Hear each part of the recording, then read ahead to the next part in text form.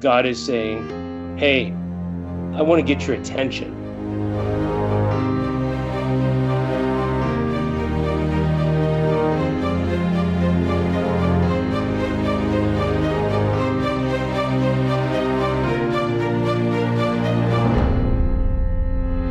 Hello, this is the Adventure Through the Bible podcast. My name is Matt. Joining me today, we've got Tracy. Good morning. And Eric. Good morning. And Karen. Hello. Hello, everybody. Eric, you've got a graduate now, don't you? I do, yeah, as of last night. It's the times are a-changin' for us all. I think, Tracy, you still got one in the house, so. I do. You've got one coming up still. Karen's kids are long since moved out. That's because I'm old. I was going to say that makes Karen sound old, but she's not that. She Be nice. Nice. You would never believe that Karen has grown children who have already left the nest. How's that? That's better. There we go. I had to think my way through that because I will probably see Karen face to face later. Yeah, it is. It's kind of fun. I got let's see, my good friend of mine, his son is going to be graduating here soon too. Actually, his party they're doing that tomorrow. So it's just interesting seeing all these kids grow up that we've watched since they were little, and it's just a little piece of our lives at the moment. I know a lot of people, probably a lot of our listeners, have already gone through this in their lives, but you just can't help taking note of these things as things change so much. It's like my oldest, he's been coming to work with me for the last week, and as I lost my apprentice this week, he went to work for a lumber company, and so I brought my son in, and he's proven to be good help, and just a different way of doing things lately. So, I don't know. It's just an interesting way to see life go. The passage of time is shocking. I got in the mail a graduation announcement for Eric's daughter, and I met her when she hadn't even started kindergarten yet. And so I thought, well, that was weird. How did that happen? So I took a picture of the announcement and sent it to my daughter, who went, wait, what? How did that happen? Yep. Yeah.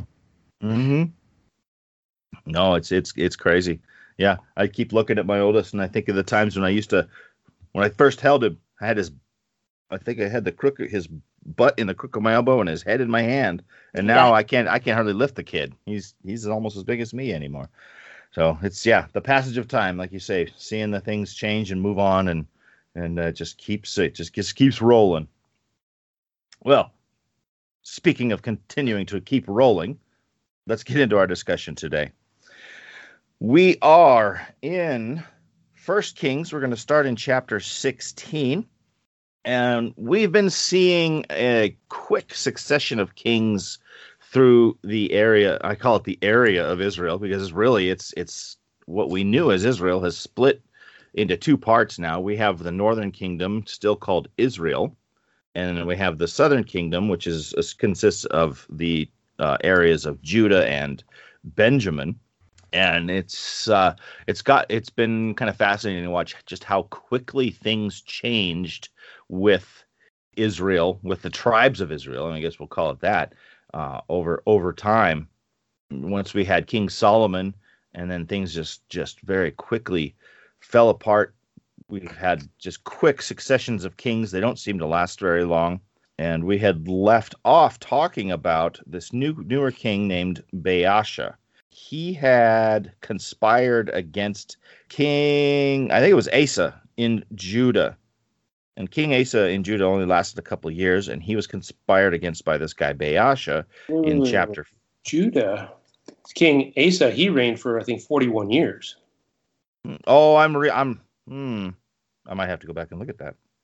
I have to look at that because my notes I have written down that he lasted 2 years, but I may have misnoted that. But at any rate, he got conspired against by this guy Baasha, and Baasha went so far as to go back and kill the entire house of Jeroboam. So, okay, hang on a second. So I think where your 13. confusion came up is verse 6. It says, in the 26th year of Asa, king of Judah, Elah, son of Baasha, became king of Israel, and he reigned in Tirzah 2 years. So Asa was kind of a continual presence in the background for quite a while. In 1613, it says he reigned for 41 years. Yeah. Okay. Yep. Well, so Asa rested with his fathers. He died in the 41st year of his reign. Yeah. Okay. And hey, what do I know? It's early. The guy that Baasha killed reigned for 2 years, and that was in Israel. Yeah. Okay. So I missed something there. At any rate, we get into chapter 16, and Baasha is the king now of Israel. See, that's where I was. See, there's a difference between Judah and Israel, and I think there, and that's where I was getting confused, because Baasha is the king of Israel, not of Judah, and he reigned for like 24 years. But once we get into 1 Kings chapter 16, we're told that Baasha's house is going to have the same fate as Jeroboam's house, which was, it wasn't a good fate. Let's just say that. But this is because we're told that Baasha had caused Israel to sin, and because he had killed the whole house of Jeroboam. So Baasha was not a great dude. We don't get a lot of information about him.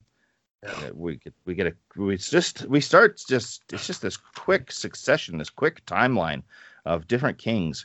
He gets replaced by a guy named Elah. Elah doesn't last very long.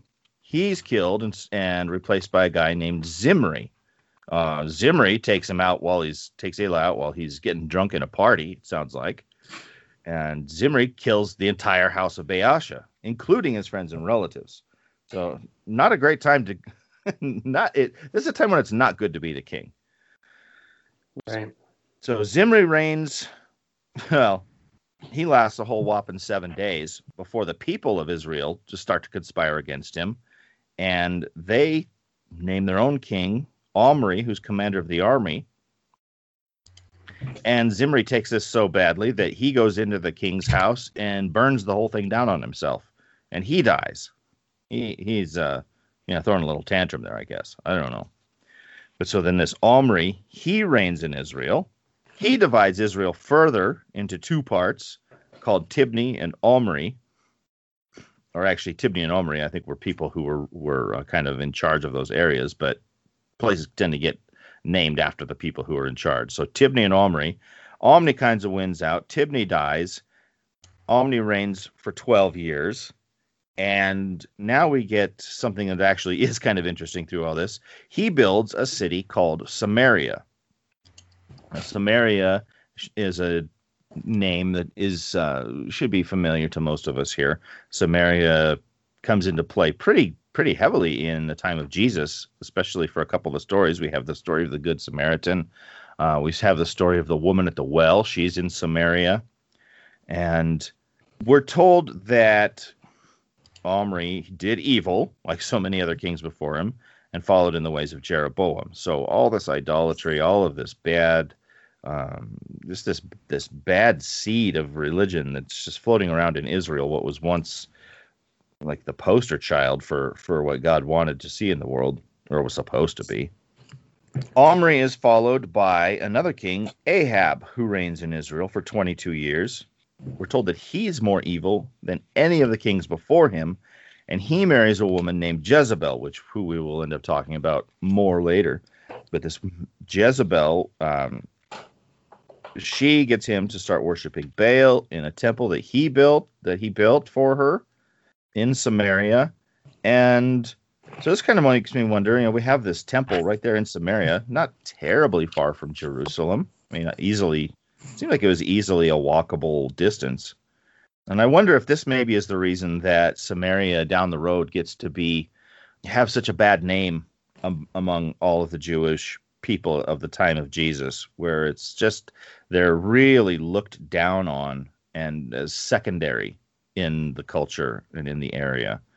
And maybe this has something to do with it, just sort of going all the way back to the roots of the town itself, where it just started out bad, Yeah, and I think it's that it's the old feud kind of thing, and it's a little bit difficult for us to process that in the same way.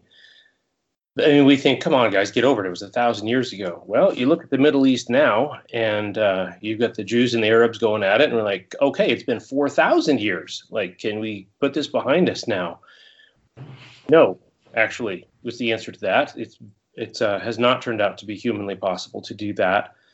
And so, yeah, I think you're right that Samaria, the fact that it was born out of a separate kingdom, that the kingdom under Jeroboam was kind of founded, basically the underpinnings of it were idolatry and a desire to make cut their own path, so to speak. And then further, I mean, Samaria becomes kind of not just a city, but also a region, and its place, the tribes, because remember, there were 10 tribes of Israel who were up there in that northern kingdom. But during the Babylonian captivity, during the first part of it, they're the first ones to go into captivity. And as what a lot of rulers did at the day is they would take out the native people, put in their own people so that they would kind of colonize at that time. And so the Jews of Judea felt like the people in Samaria weren't even real Jews. They weren't even part of the 10 tribes. Well, some of them were probably, but a lot of them were not.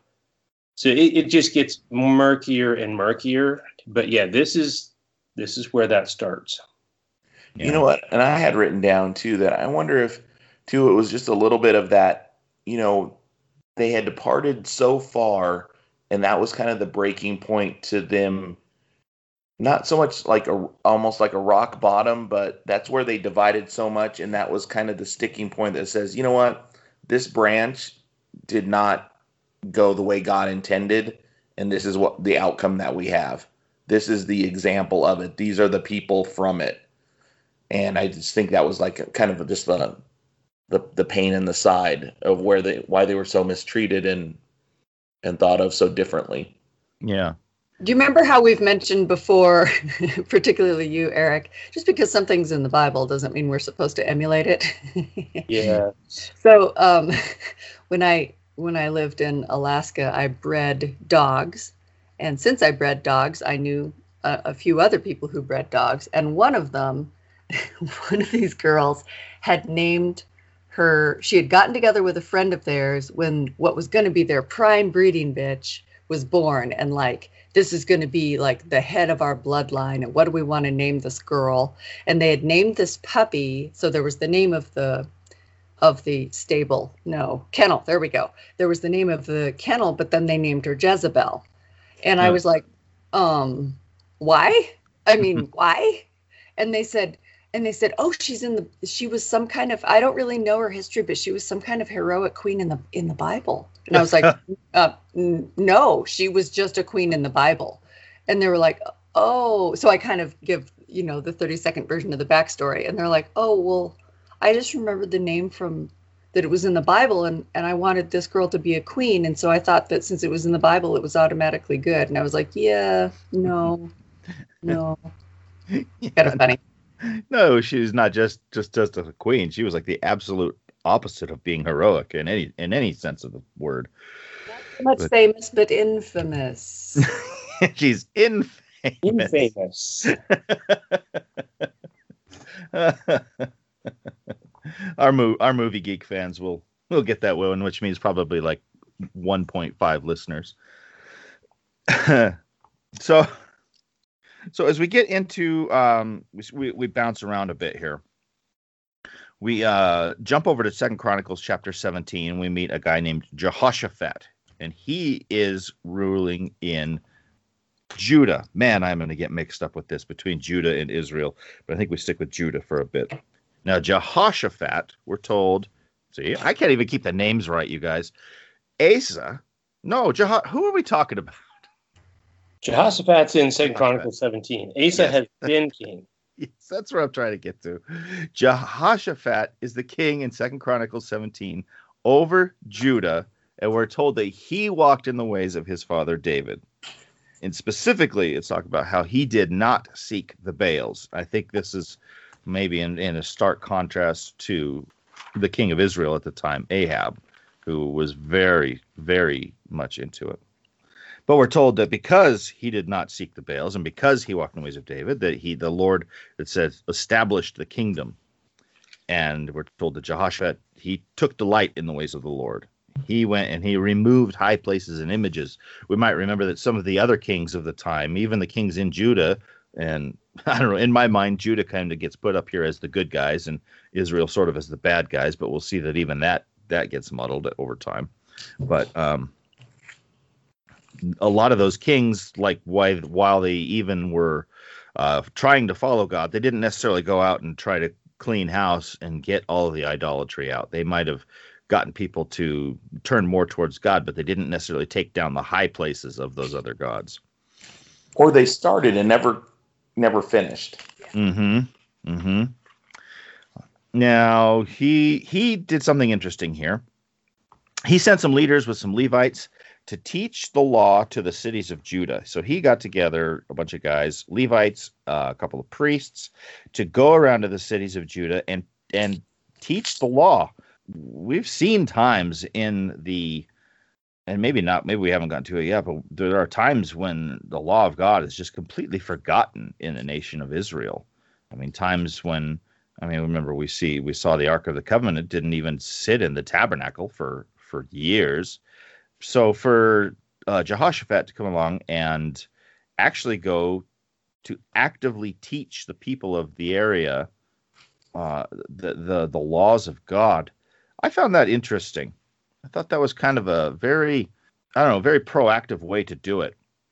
Well, okay, so if you think back on the course of time, when at the original fall in the Garden of Eden, God was there to directly teach Adam and Eve what to do, right? So there was a direct being to human training of what the law meant, and that included the sacrificial system, right? Yeah. So, everything, and then apparently there didn't need to be a retraining until when's the next time we see that? There's the 10 Commandments, right? So the Israelites get taken into captivity and then they come out, but they've been there for a minute and they've been living in this other society that's completely different. So God gets them clear of the Egyptians and then stops them and says, okay, we're going to reintroduce you to the law, right? So that comes first. And then through Moses, there's a sort of a slow restatement and rewriting of the Mosaic law as well.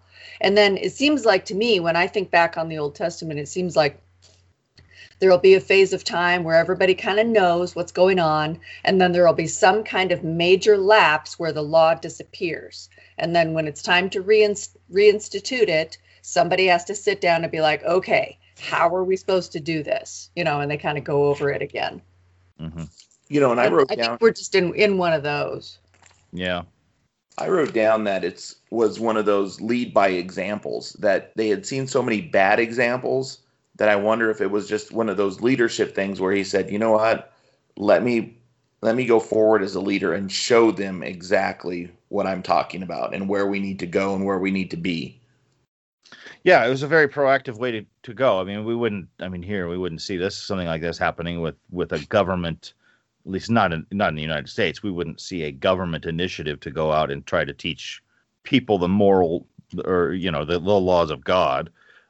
But for a nation that was supposed to be sort of a theocracy, it was just interesting to see resources put towards this kind of thing to actively combat all of the idolatry and all of the other things that had snuck their ways in. Yeah, so if we look at the results of this stuff, people say, well, there's a lot of talk these days about scientific method and looking for proof and evidence and so on. So if we look at the kings who, as Chronicles and Kings say, obeyed what God said to do, you look at the longevity of their kingdoms and the references to and they had peace and so on, you look at, well, which one works? If we just kind of back out, if we could line up these two timelines of Asa and Jehoshaphat, who more or less followed God, they had their issues. Asa did at the end especially, but if we look at the number of kings that cycle through Israel during the time Judah has 2 kings and all the trouble Israel has during this time, I mean, I'd rather be living in Judah, hands down.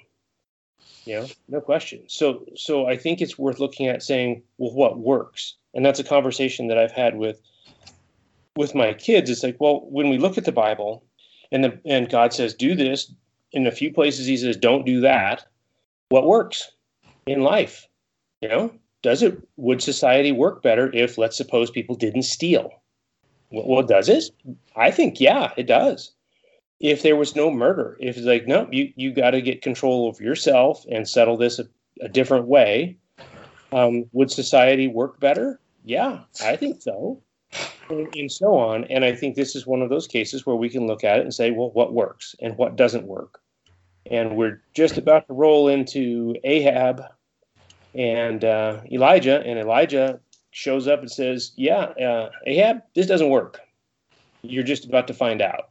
Yeah, so things are going well for Jehoshaphat to the point that the surrounding areas, the Philistines and Arabians are specifically pointed out. They start bringing gifts to him. It's just kind of showing here that, like you're saying, Eric, it works. And so when Jehoshaphat is actually following God, the nation of Judah is doing well. It's doing very well. We're even told that they're not even being attacked.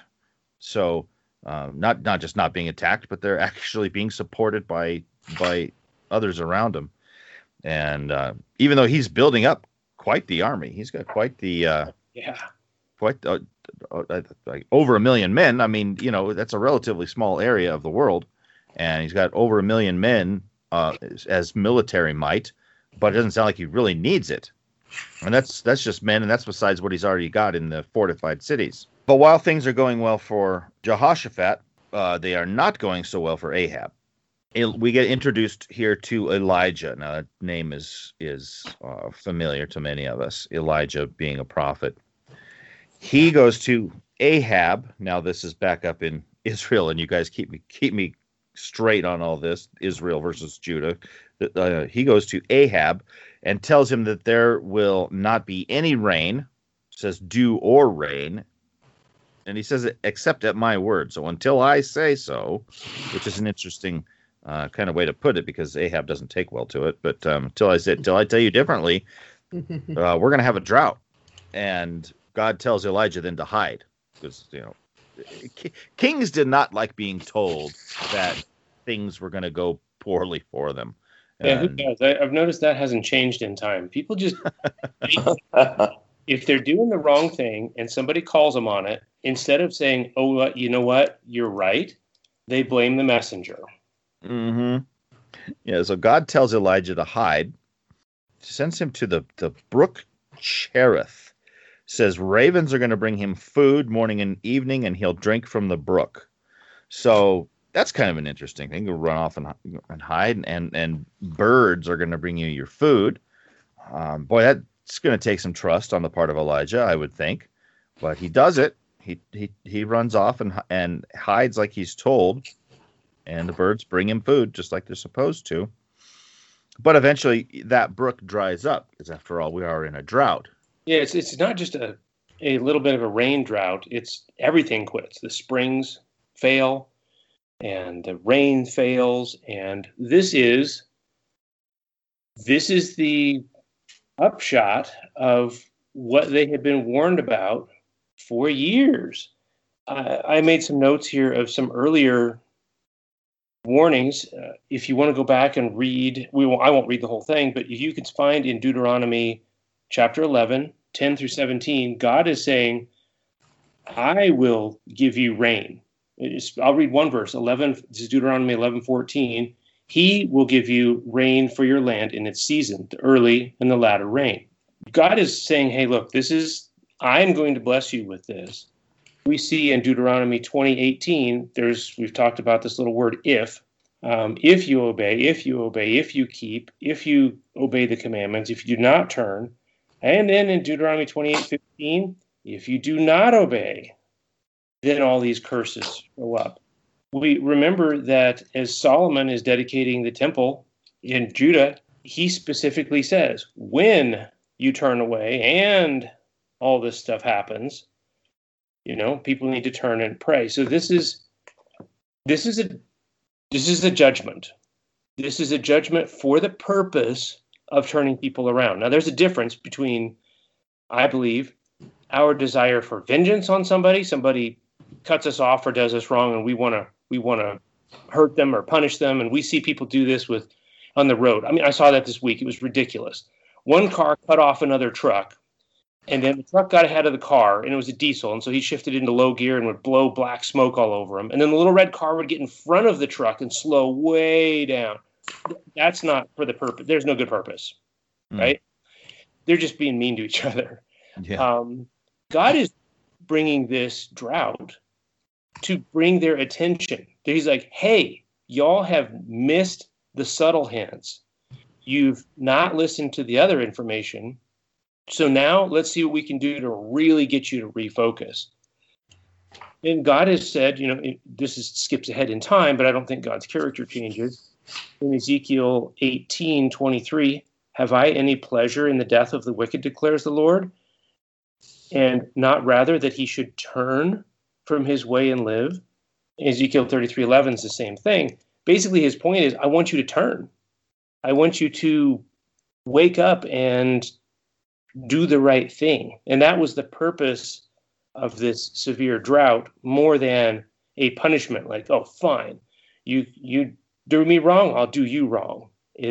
God is saying, hey, I want to get your attention. Because let's note, a spoiler alert here, is this whole thing, as it ends in 18, Israel didn't turn before God brought the rain. I mean, they kind of did. They said, oh, the Lord, he is God.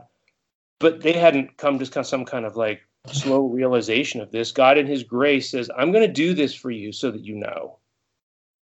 Yeah, and it's an interesting contrast here to me with Elijah to the nation of Israel at the time, where Israel was kind of ignoring all the things that they were supposed to have been doing, and Elijah's being called to very much rely on God, live kind of at God's mercy here, being fed by birds. Mm-hmm. And when the brook dries up, he's told to go to see if I can pronounce this right, Zarephath. Yeah. And just head to this town, and you're going to meet a widow, and she's going to take care of you. That's an amazing story. It is an amazing story. So he like, okay, God. He heads to this town, and he meets this widow, and we get a picture here of what it was like for a widow. This is why it shows why it was so important for women to marry in that culture, because we find this widow with a son, and I don't think we're really given any indication of how old the son is, but it doesn't sound like he's old enough to necessarily provide for his mother and himself. So probably a young boy, and they're on the brink of starvation. Yeah, like literally the very brink, because he says, and this is okay. So set some context here. Is he has been sent out of the country. He's no longer in Israel, and he's no longer in Judah. Ahab has been sending messengers and emissaries to every kingdom in the entire region saying, if you find this guy, send him back to me. Because this is just amazing to me, is that Ahab thinks that it's Elijah doing this. He just can't kind of get his head around the fact that God stopped the rain. He's given a lot of credit to Elijah here. And so he's chasing Elijah down. Elijah leaves Israel. Now, notice where Elijah goes. It's Zarephath in where? Sidon. Interesting. Where does Jezebel come from? Sidon. Yep. Okay, so here you've got the man of God going to the Sidonians, and you've got the queen Jezebel coming from the Sidonians to Israel. They cross paths. And when Jesus brings this up in the New Testament, he's like, hey, weren't there any women, any widows in Israel when there was a famine? Oh man, that got people's hackles up big time. Because God was like, yeah, I'll reach out to people who are interested in talking to me. So Elijah shows up in this context. He's coming from Israel to this woman of a foreign nation, no doubt a foreign God, except the woman says this really interesting thing is that she says in verse 12, this is chapter 17, verse 12 of 1 Kings. He says, hey, would you give me some water and bread? And she said, quote, as the Lord your God lives, I have nothing baked, only a handful of flour and a little oil in a jug. She gives credit to God as a living God, which is, put that in context, because the daughter of her king is now the queen of Israel, has denied that the Lord is a living God. And here's this woman of Sidon saying, yeah, your God lives. And I'm going to tell you the truth. We got this last little bit of food. And Elijah says, fix food for me first. Man, you talk about a test of faith. I wonder how she knew who he was.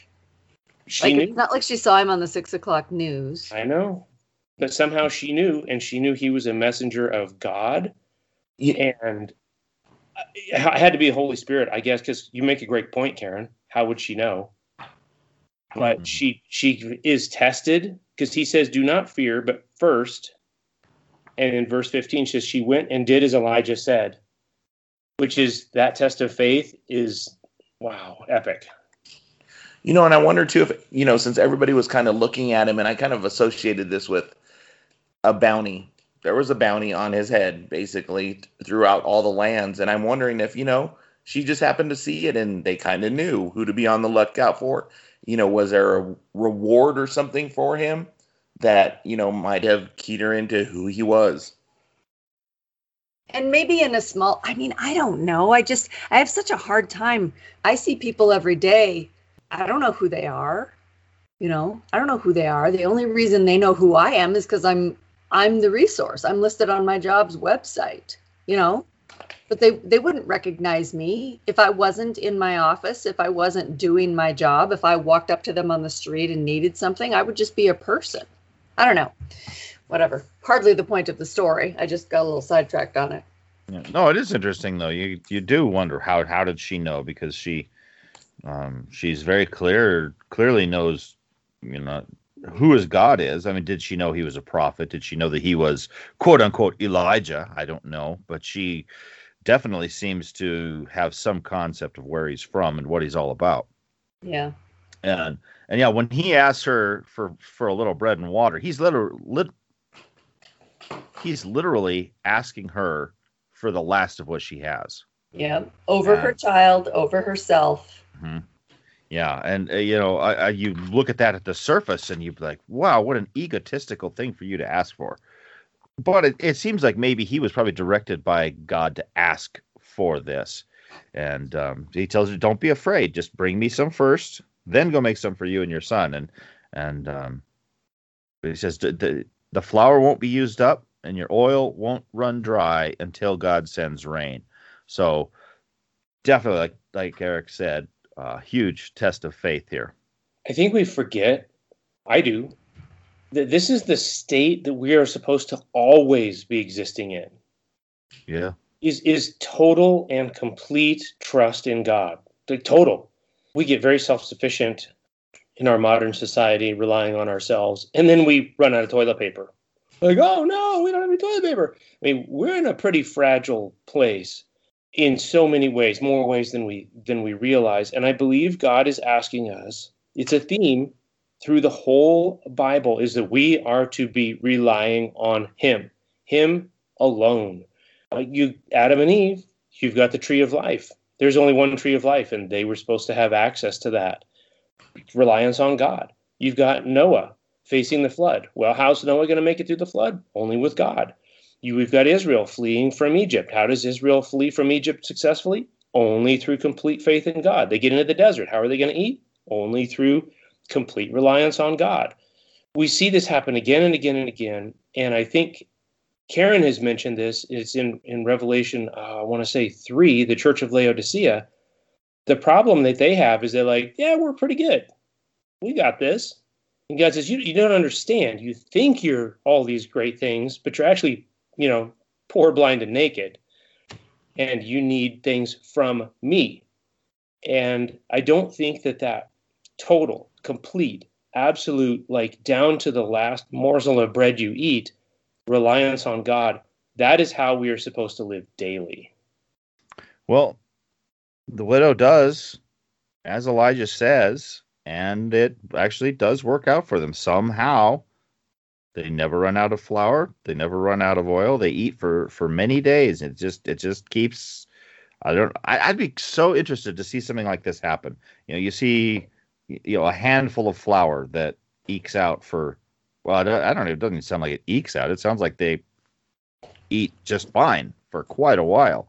The loaves and the fishes that Jesus provides later, you have a tiny basket of food and you feed thousands of people with it. I would love to see what something like that looks like.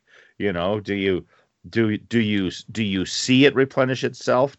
Does it replenish when you happen to look away and you look back and, oh wow, look at that, there's more. Don't think I wouldn't be, if that was my flour jar, don't think I wouldn't be peeking into it about 20 times an hour going, how, when does this happen? Can I see it? Yeah, I want to see it. Yeah, I want to see what that kind of thing looks like. What is it? Does it? Yeah, just I don't know. I mean, is it like you reach in and you pull it out and there's just as much there as there was before, yet you have a handful of flour?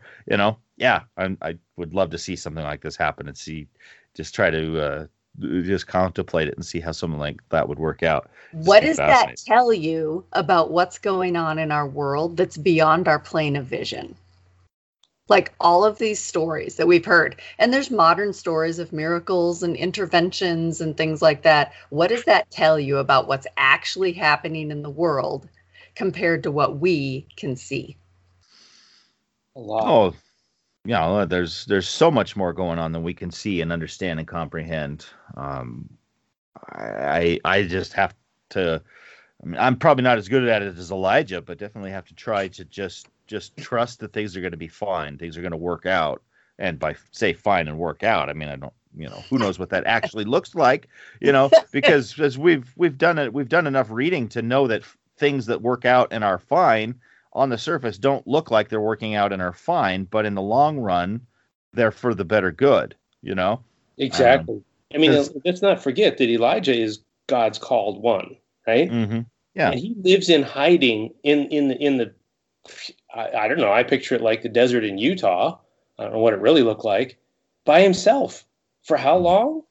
It wasn't like overnight or 2 or 3 nights or a week or whatever. He goes at this, and until we get to chapter 18, he's doing this for 3.5 years. How long was he in Zarephath? Don't know. But this is the idea. This goes against that prosperity gospel that, well, if you just were doing God's will, everything would be awesome. You'd have your own Learjet and you'd have perfect health and you'd have just that doesn't line up with what we actually see play out in the Bible. Mm-hmm. Yeah, I mean, I read this and I'm fascinated by it, but I don't go out expecting that the same thing would happen for me. If the flour jar runs low, it very well might run out for me.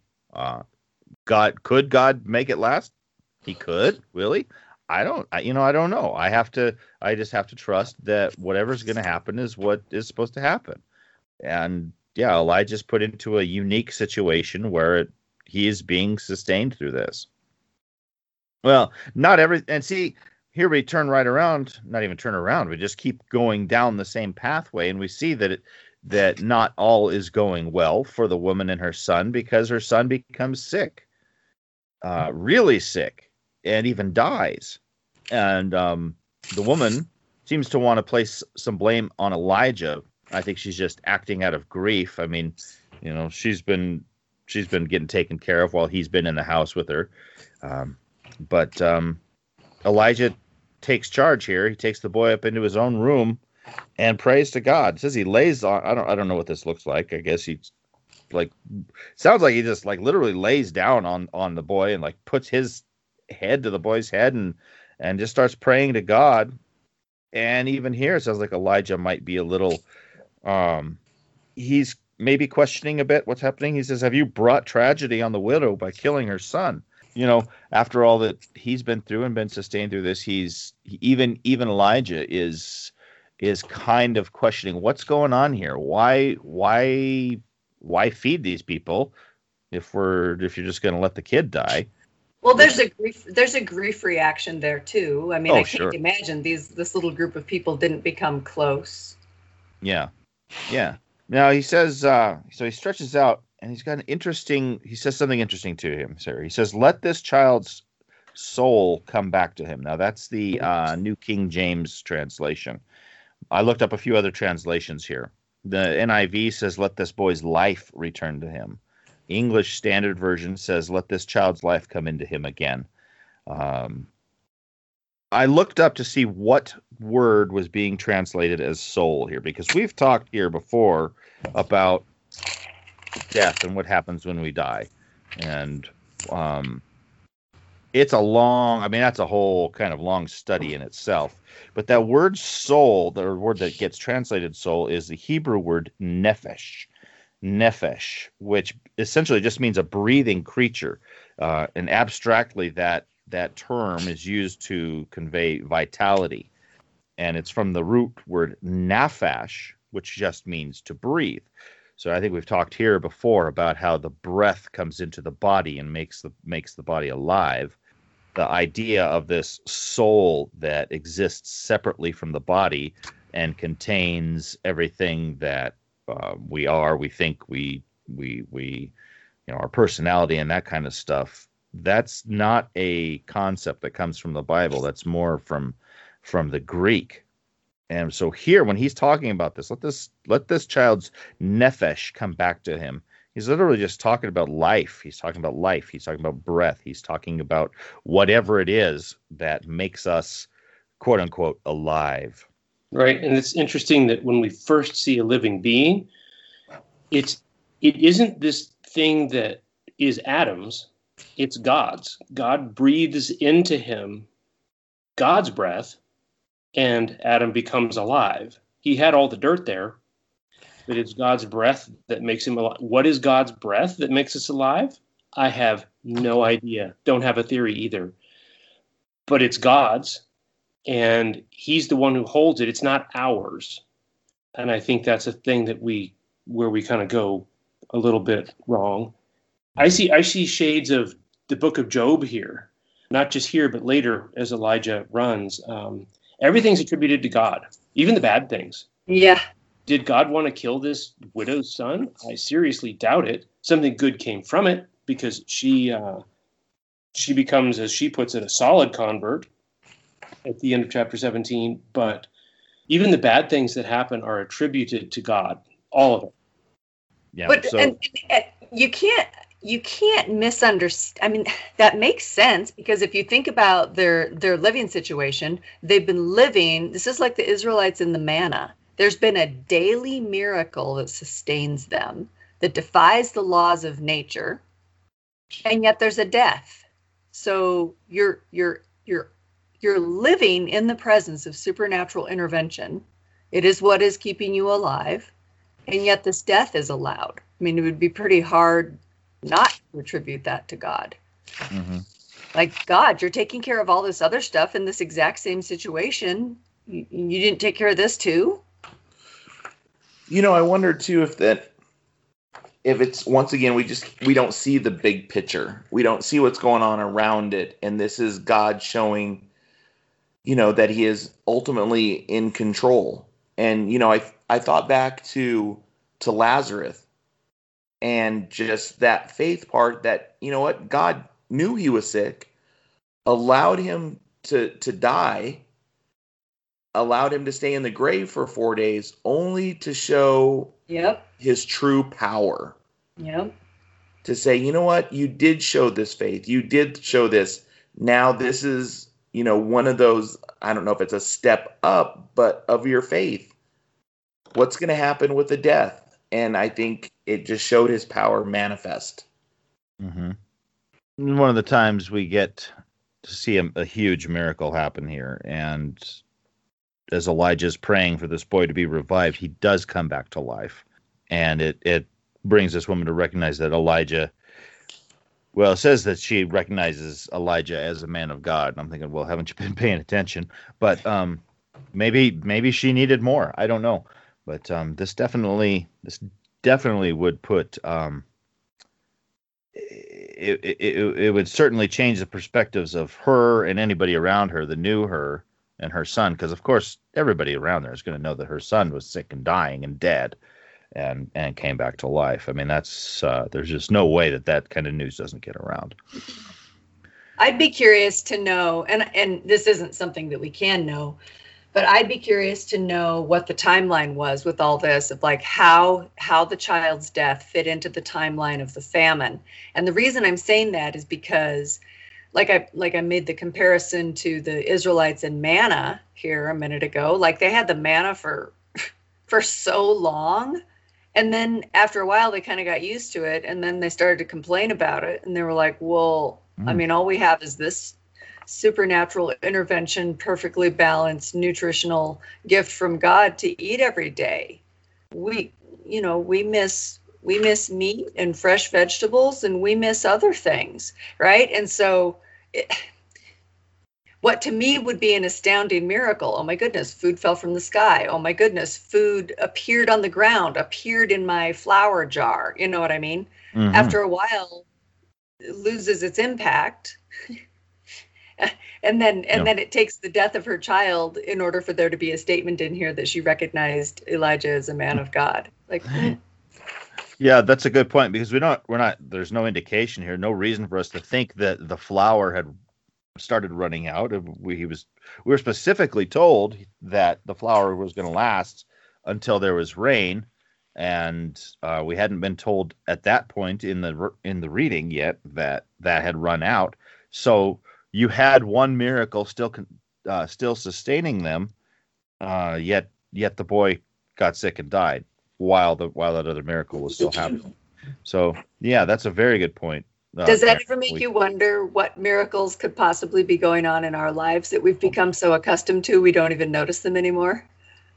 Well, I mean, there was somebody a while back, I think he was a comedian, and I don't know that if he's still in the good graces of society anymore, but he was talking about how everything is amazing and everybody is miserable. Talk about how you can be on an airplane. First of all, you're on an airplane. You're hurtling through the sky in a tube of steel. And people complaining about the flight took off too slow. You could be on your phone on Wi-Fi while you're there and be complaining that the internet is bogging down. I mean, just the craziest things, the most amazing advancements we have in our lives, and we still manage to complain about them because we've gotten so used to having them. And it's fascinating because even, through our lives, just the advancements in technology we've seen, things that when I was a kid growing up in the 70s and 80s, we would have never imagined some of the things we have now.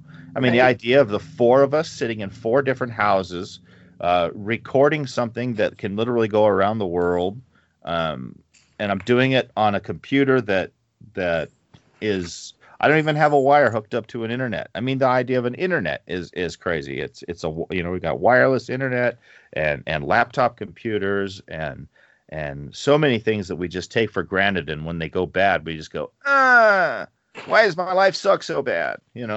But this is where that Laodicea thing fits in. We're sitting back, we're looking around at the trappings of our life going, well, I'm rich and increased in goods and have need of nothing. And God's like, no, you don't have the baseline. You don't have character. You don't have faith in me. You haven't been purified. Like, you can't do anything. Like, the things that you're valuing aren't what I value. Yeah. Yeah. And to that point, that's essentially what God is trying to say to the nation of Israel. It's like, look, I'm the one who provides this stuff for you. Baal was held up as the one that provided the rain. This was a direct, I'm not sure what they call it in gang culture, because I'm about a little bit removed from that. But basically the challenges. It's like, oh yeah, well, I'll challenge you to however that goes down. This is God's challenge to Baal. Saying, yeah, okay, so you guys think that Baal brings the rain? Let's see what Baal can do. Watch this. And then there's no rain. And so this was a real life lab test for an entire nation. We go from the very, very small, contrasting micro to macro here. We've got this one woman who's in Samaria. Now we've got an entire nation in Israel who's suffering. And then Elijah just shows up again. He just says, after many days, beginning of chapter 18, the word of the Lord came to Elijah in the 3rd year, saying, show yourself to Ahab, and I will send rain on the earth. Well, there hadn't been any kind of repentance or reformation or anything happening in Israel. This is just God's mercy saying, all right, this is enough, and we're going to establish this. We get a cool introduction here to Obadiah, who was, I guess, the steward of Ahab's house in Israel. And while Ahab was doing all this bad stuff and Jezebel was doing worse things, she killed a bunch of prophets of God, which, again, how come that gets allowed? Don't know. Right. But that's in God's court. But this guy does what he can do to save 100 priests. Apparently, he stashes 50 in one cave and 50 in a different cave somewhere, and he delivers food from the king's house to these guys and keeps them alive. So Elijah shows up to Obadiah because Obadiah and Ahab are personally going out into the kingdom trying to find any bit of water to save what they can of the royal stable animals. And Elijah says, all right, go tell Ahab that I'm going to see him today. Obadiah has this kind of interesting, no, why are you picking on me? What did I do wrong? Because as soon as I go and tell Ahab that you're here, because he's been looking for you for 3.5 years, as soon as I tell you're going to disappear again. And then he's going to kill me. And Elijah says, nope, I won't disappear. I give you a promise that I'll be here when you bring Ahab back. Which is, it's an interesting little story that happens. But it happens, as Elijah said, Obadiah goes and gets Ahab, and Ahab shows up. And Ahab, it's very interesting because when we see Obadiah greet Elijah, he says in verse 7, is it you, my Lord Elijah? And the first thing Ahab says is it you, troubler of Israel? And it's like what we talked about before, is it's when we've done wrong, we blame the messenger. And that's exactly what Ahab does here. And Elijah shoots right back, says, I have not troubled Israel, but you have in your father's house, because you've abandoned the commandments of the Lord and followed the Baals. And he just tells the king what to do. All right, here's what you're going to do. You're going to get the 450 prophets of Baal and the 400 prophets of Asherah, and you're going to meet me on Mount Carmel. And Ahab's like, okay, whatever you say.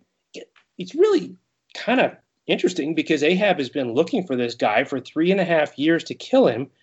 And as soon as Elijah shows up, he goes like, okay, this is what you're going to do.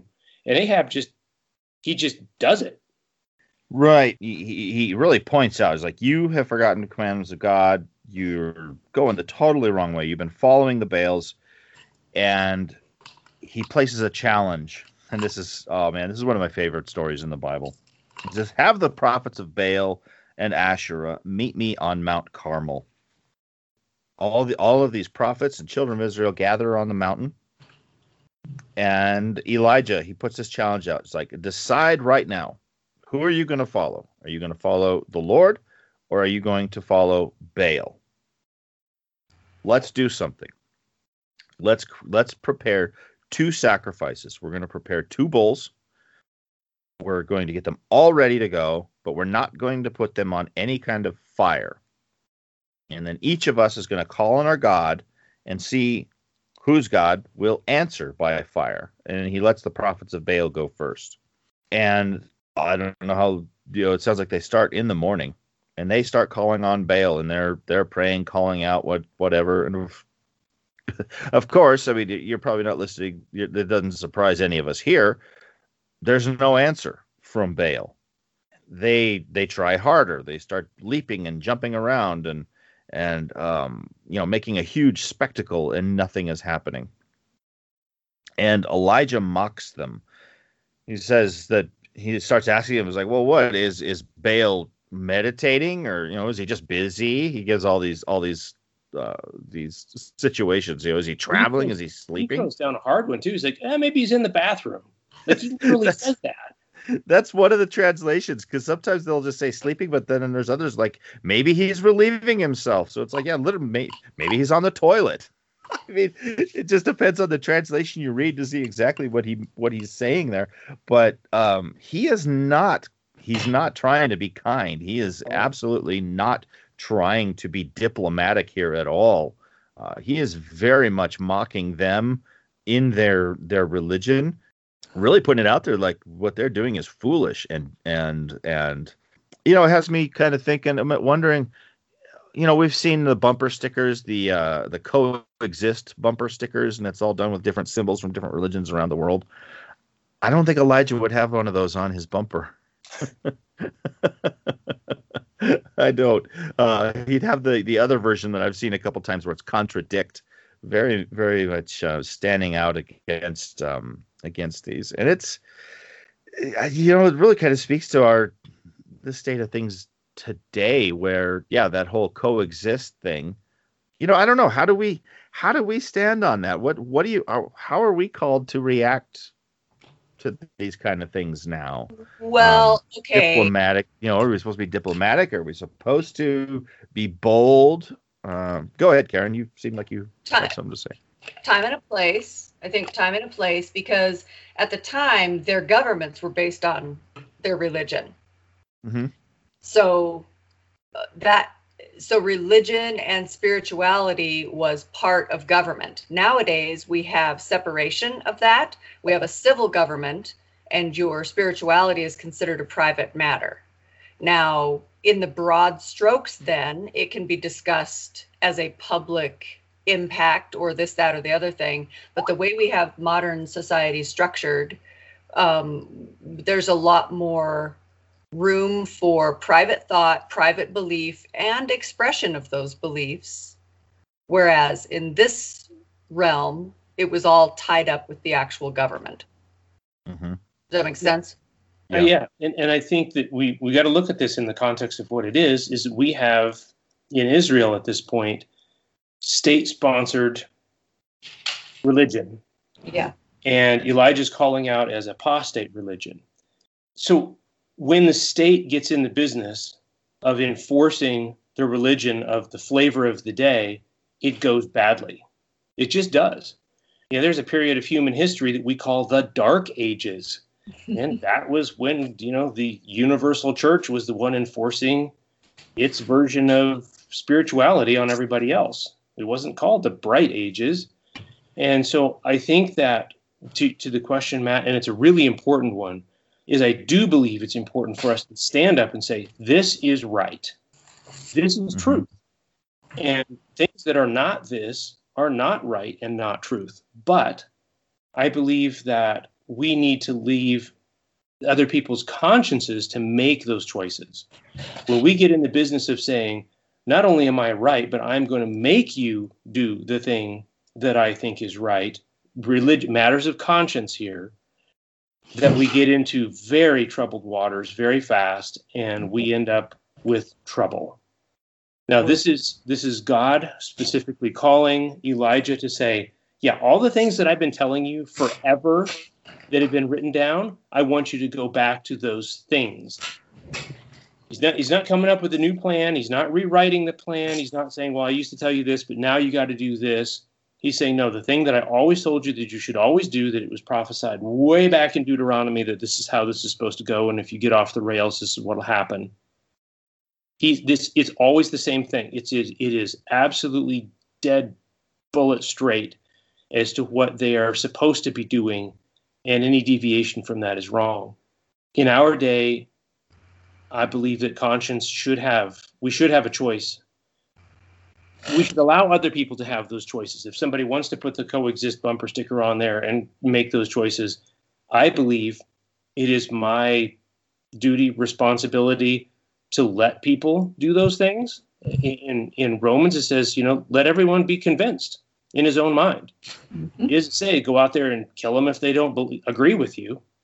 Anyways, I think that it's a good point, and I think that to Karen's thing, there's a time and a place.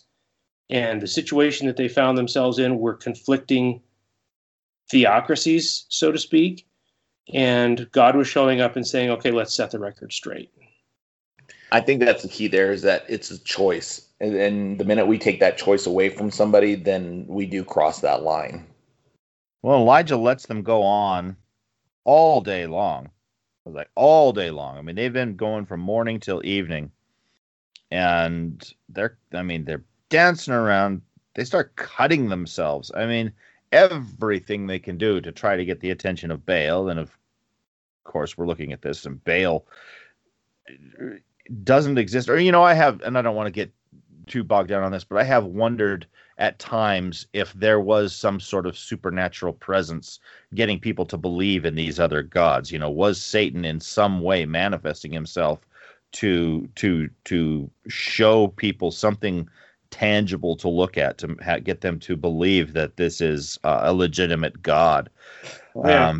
But in this case, he can. Mm-hmm.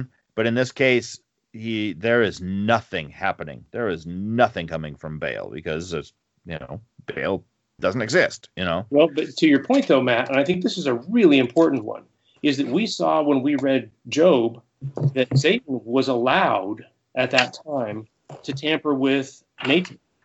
Yeah.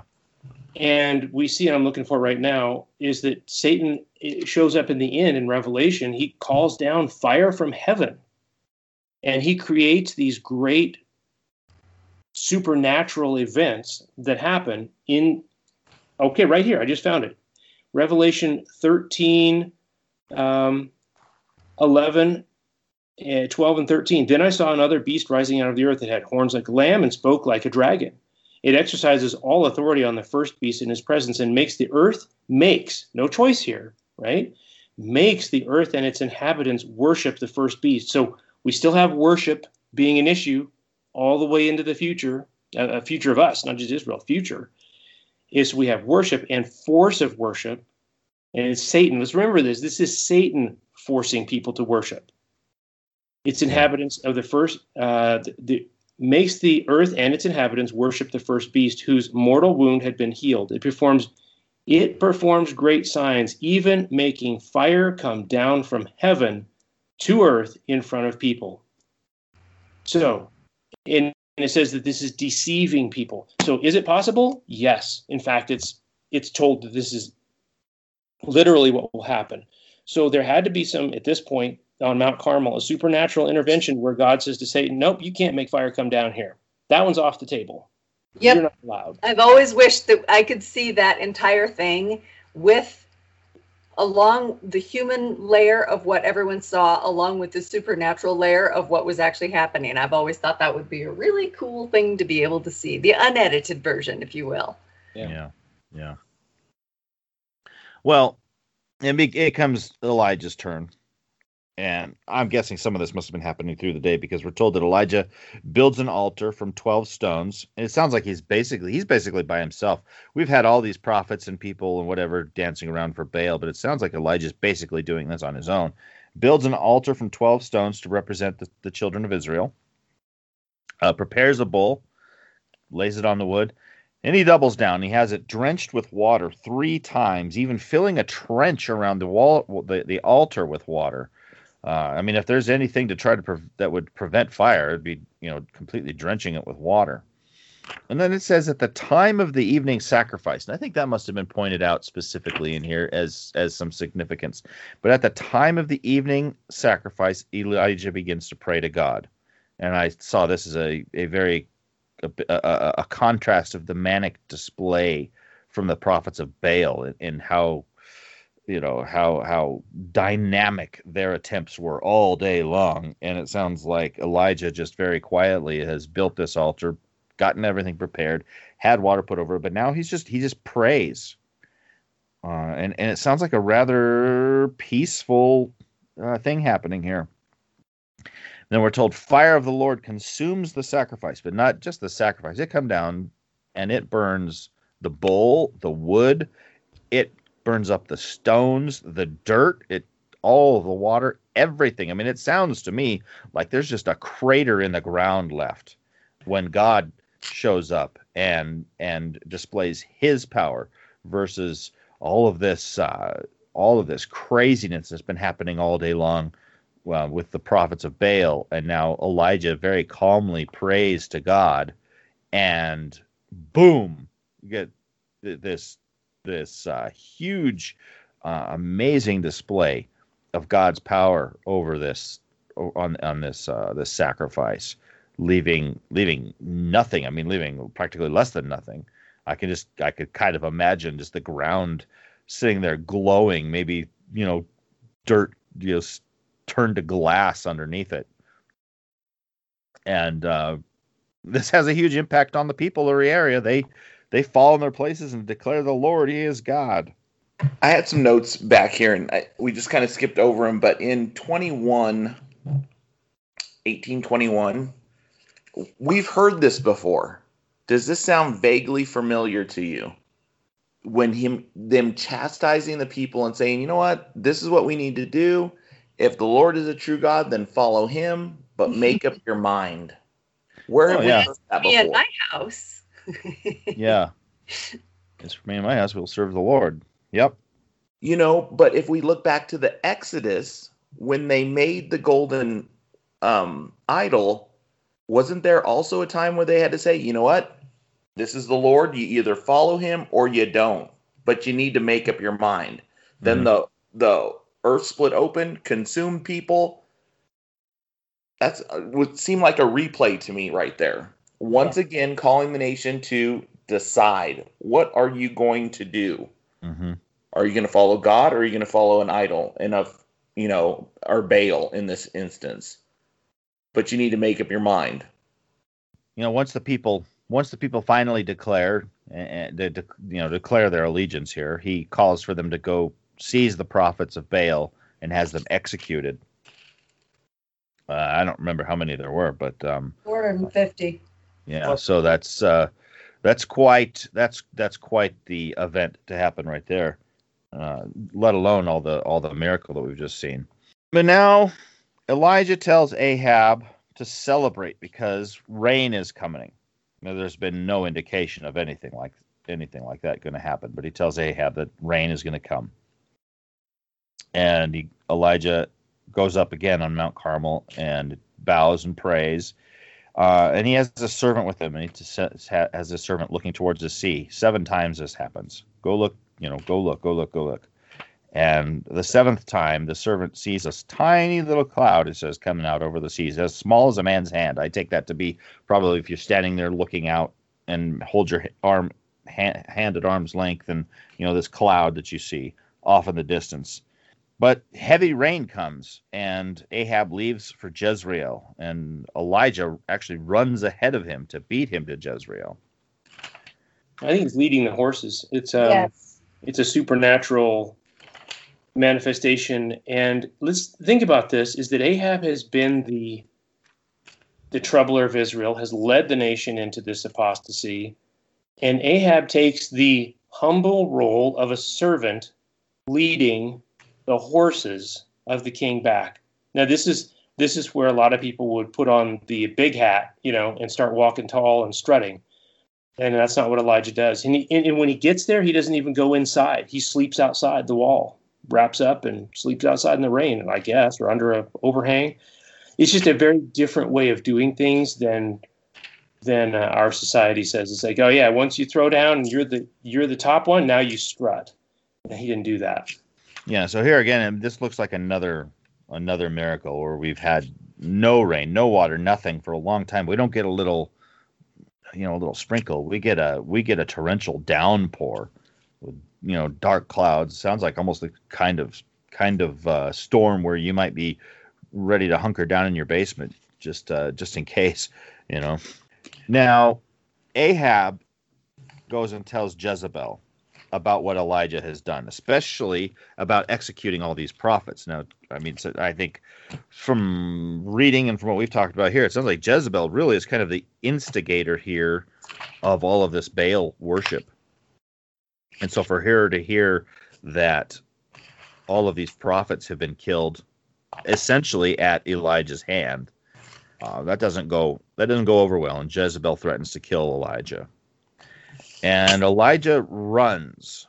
He just takes off, runs to Beersheba in Judah. So this is a ways away. I mean, Judah sounds like it's probably a safe place to go, and so that's where he heads off. But in this case, it's after all he's been through, he is so distraught over this. And it's interesting that he would run and hide, because in his distress now he's like ready to die. He's like, oh, it'd probably just be better if I just die now, But he gets encouraged. An angel comes to him and feeds him and encourages him. In the past, when he ran and hid, he was told by God to go run and hide. It didn't sound like he was told by God here to run and hide. He just kind of freaked out and took off. But he gets encouragement. He ends up traveling to Horeb, spends the night in a cave there, and God comes to him, says, "What are you doing here?" And Elijah's like, "Well, I've been zealous because the children of Israel have forsaken you. And I'm the only prophet left, and they want to kill me." And God comes back to him. He says, "You know what? Just go out and stand on the mountain here." And this is another one of those cool stories. Stand on the mountain here. And so Elijah's there, and this strong wind comes, followed by an earthquake, and that's followed by fire. And we're told that God was not in any of those, which is interesting because it sounds like it's probably him maybe making these things happen. But these huge displays, these huge, loud, violent, in-your-face displays, it says this isn't where God was. But then he says there was a still small voice, and this is where God shows up. So I guess I think of this whole running away episode with Elijah. I guess I think of that. This has gone on for over 3 years, and Elijah has been the point person between God and God's fallen nation. And he's had to go hide in a foreign place and hide in the wilderness and all of these things. And I think and then it all finally culminates in a big showdown, and God wins. And if you can think of that whole thing from he's still a human, like he's still just a dude. And if you can think of that from his point of view, like that had to be such relief that the 3 years of hell was over. And then what's the first thing that happens? Jezebel's coming for him. And I don't think that he made the right decision in running, but how can you not understand that? Like, does it never end? Does it never end? Mm-hmm. Like, talk about feeling isolated, and like there was just this big triumph of God in front of everyone. And now we're back to this. Like, is there no end to the pursuit of evil coming after me? Yep, I hear you, Karen. And to that point, exactly to that point, and this is, both of our human frailty to that and what God's power is. James 5:17. Yeah. Elijah was a man with a nature like ours. That's pretty humbling. I mean, it says, and he prayed earnestly that it would not rain. And it did not rain on the land for 3 years and 6 months. He's saying, James is just saying, Elijah is not that different from you and me. And if we really take that for what it says, that is an incredible challenge. Both that we have the opportunity to connect with God, we have opportunity to act and speak for God when he calls us, not out of turn. Because remember, every time Elijah did this, it was God came to him first and said, this is specifically what you're supposed to do. Is that we have that opportunity, and to this point that Karen's bringing up, which I resonate with it. I do. When he says, it's enough, right? Can I be done now? And that's echoes of Job, because Job prays the same thing. And God says, no, I'm not done with your life yet. It's wonderful that we are called to be part of God's plan. And it's inspiring and it's awe-inspiring when we get to step up and do something like that. It's also terrifying and pushes normal humans past what they're really able to handle very well. You know, to take a little human and put them into a supernatural calling, that's going to push that human. And if you think about Jesus when he was here on earth, like Garden of Gethsemane, what is he continually going and looking for? He's alternating between going to his Father for comfort and going to his friends for comfort. And only one of them was there for him. You know, this is tough stuff. Yeah. Mm-hmm. Well, God has another task here for Elijah. He tells him to return to the wilderness of Damascus, and there he is supposed to anoint Hazael as king over Syria. Interesting that God is having he's taking making himself so visible, I guess, in Syria, and taking a hand on this. Go ahead, Karen. Well, we missed one very important moment in the thing where God is speaking to Elijah on the side of the mountain, and that is where he sends an angel to give him food and drink. So Elijah lays down and takes himself a little nap after running away, because that's exhausting work, and he's been scared and he's running on adrenaline. And then an angel wakes him up and says, "Here's some food and drink," and then he takes another nap. So I often feel like that. Sometimes I'm hangry. Sometimes I need a nap before I can actually hear what God is trying to say to me. Mm-hmm. Yeah, God is actually in patience. He deals with he works with it. He works with Elijah's depression, which I think is exactly what's going on here. Mm-hmm. Couple of amazing things here is that this bread, when he gives it this meal, it's a miraculously provided meal, not by ravens. He goes on a 40-day and 40-night hike on that one meal. Mm-hmm. Let's not forget that the supernatural is very real in this story. And he still struggles with depression, and he still struggles with, which I think should give us just a little bit of grace for ourselves. Like when things are tough and we feel down, it's like, oh no, everyone who's in touch with God is a total hero all the time. That's just not how it plays out. No. Not even here.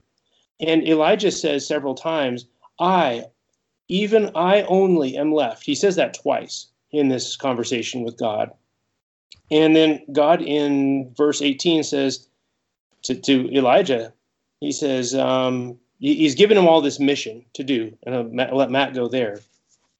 But God kind of collects him and says, hey, wait a minute, dude. I will leave 7,000 in Israel. That's the apostate nation who have not bowed down to Baal. Because sometimes we feel like I'm the only one doing the right thing. I'm the only one. And God is saying, no, you're not the only one. Yeah. So he sends him to anoint Hazael, king over Syria, which was interesting to me that God would take this hand in Syria like this. But more importantly, at least more importantly in my eyes, it sounds like he sends him to anoint Jehu, son of Nimshi, it says, as king over Israel, and anoint Elisha as a prophet to essentially replace Elijah. Don't get Elisha and Elijah mixed up. That's easy to do. I guarantee you, when we start talking Elisha and Elijah, I will get them mixed up down the road. He finds Elisha. Well, the point of between Jehu and Hazael and Jehu and Elisha, they're kind of going to work together here. It sounds like it's as if, if somebody escapes Hazael, then Jehu will get them. If they escape Jehu, then Elisha will get them. But Elijah goes and he finds Elisha plowing in a field and throws his mantle on him. Which is kind of like an invitation. And Elisha, I guess he's willing enough, but he asks if he could tell his parents goodbye, and Elijah agrees to this. That was sort of an interesting contrast to stories down the road with Jesus, where people would like, I want to, can I bury my parents, or can I do this, can I do that? And Jesus would be like, well, no. If you want to follow me, you're going to follow me here, but that's not the case here for Elijah. Elijah's like, yeah, that's fine. Go tell your parents goodbye. And Elisha kind of sounds like he sort of throws himself a going away party. He says he slaughters a yoke of oxen, boils their flesh all over the wood from the oxen's equipment, and feeds it to the people. And where we leave off now is Elisha. See? Elisha follows Elijah and becomes his servant. And that will play out more in the reading as we move along in the future. But we're going to see this passing of this, I guess, of the mantle, right? Right. Between the two of them. So some interesting stories there, especially those stories of Elijah and the things that he did. Some really dynamic stories that we've been told, and God's power being shown through Elijah and what he does and what he did. And this whole nation of Israel, it's still in a turmoil as we keep reading in the future. Next week, we're going to be reading more about more kings and more kings and more kings, and they just one after the other. And it just keeps moving quickly between them. I think that is going to wrap it up for this week. Next week, we're going to get into 1 Kings chapter 20 through 22, which I believe will finish out the book. And we're going to read 2 Chronicles 18 through 20. While you're waiting for that, you can reach out to us at attbpodcast@theadventure.org. Look for us on Facebook. Make sure you share the podcast or reach out to your friends and families and neighbors. And make sure you subscribe so that we reach you in your feed each and every week. We look forward to talking to you again next week. Thanks for listening.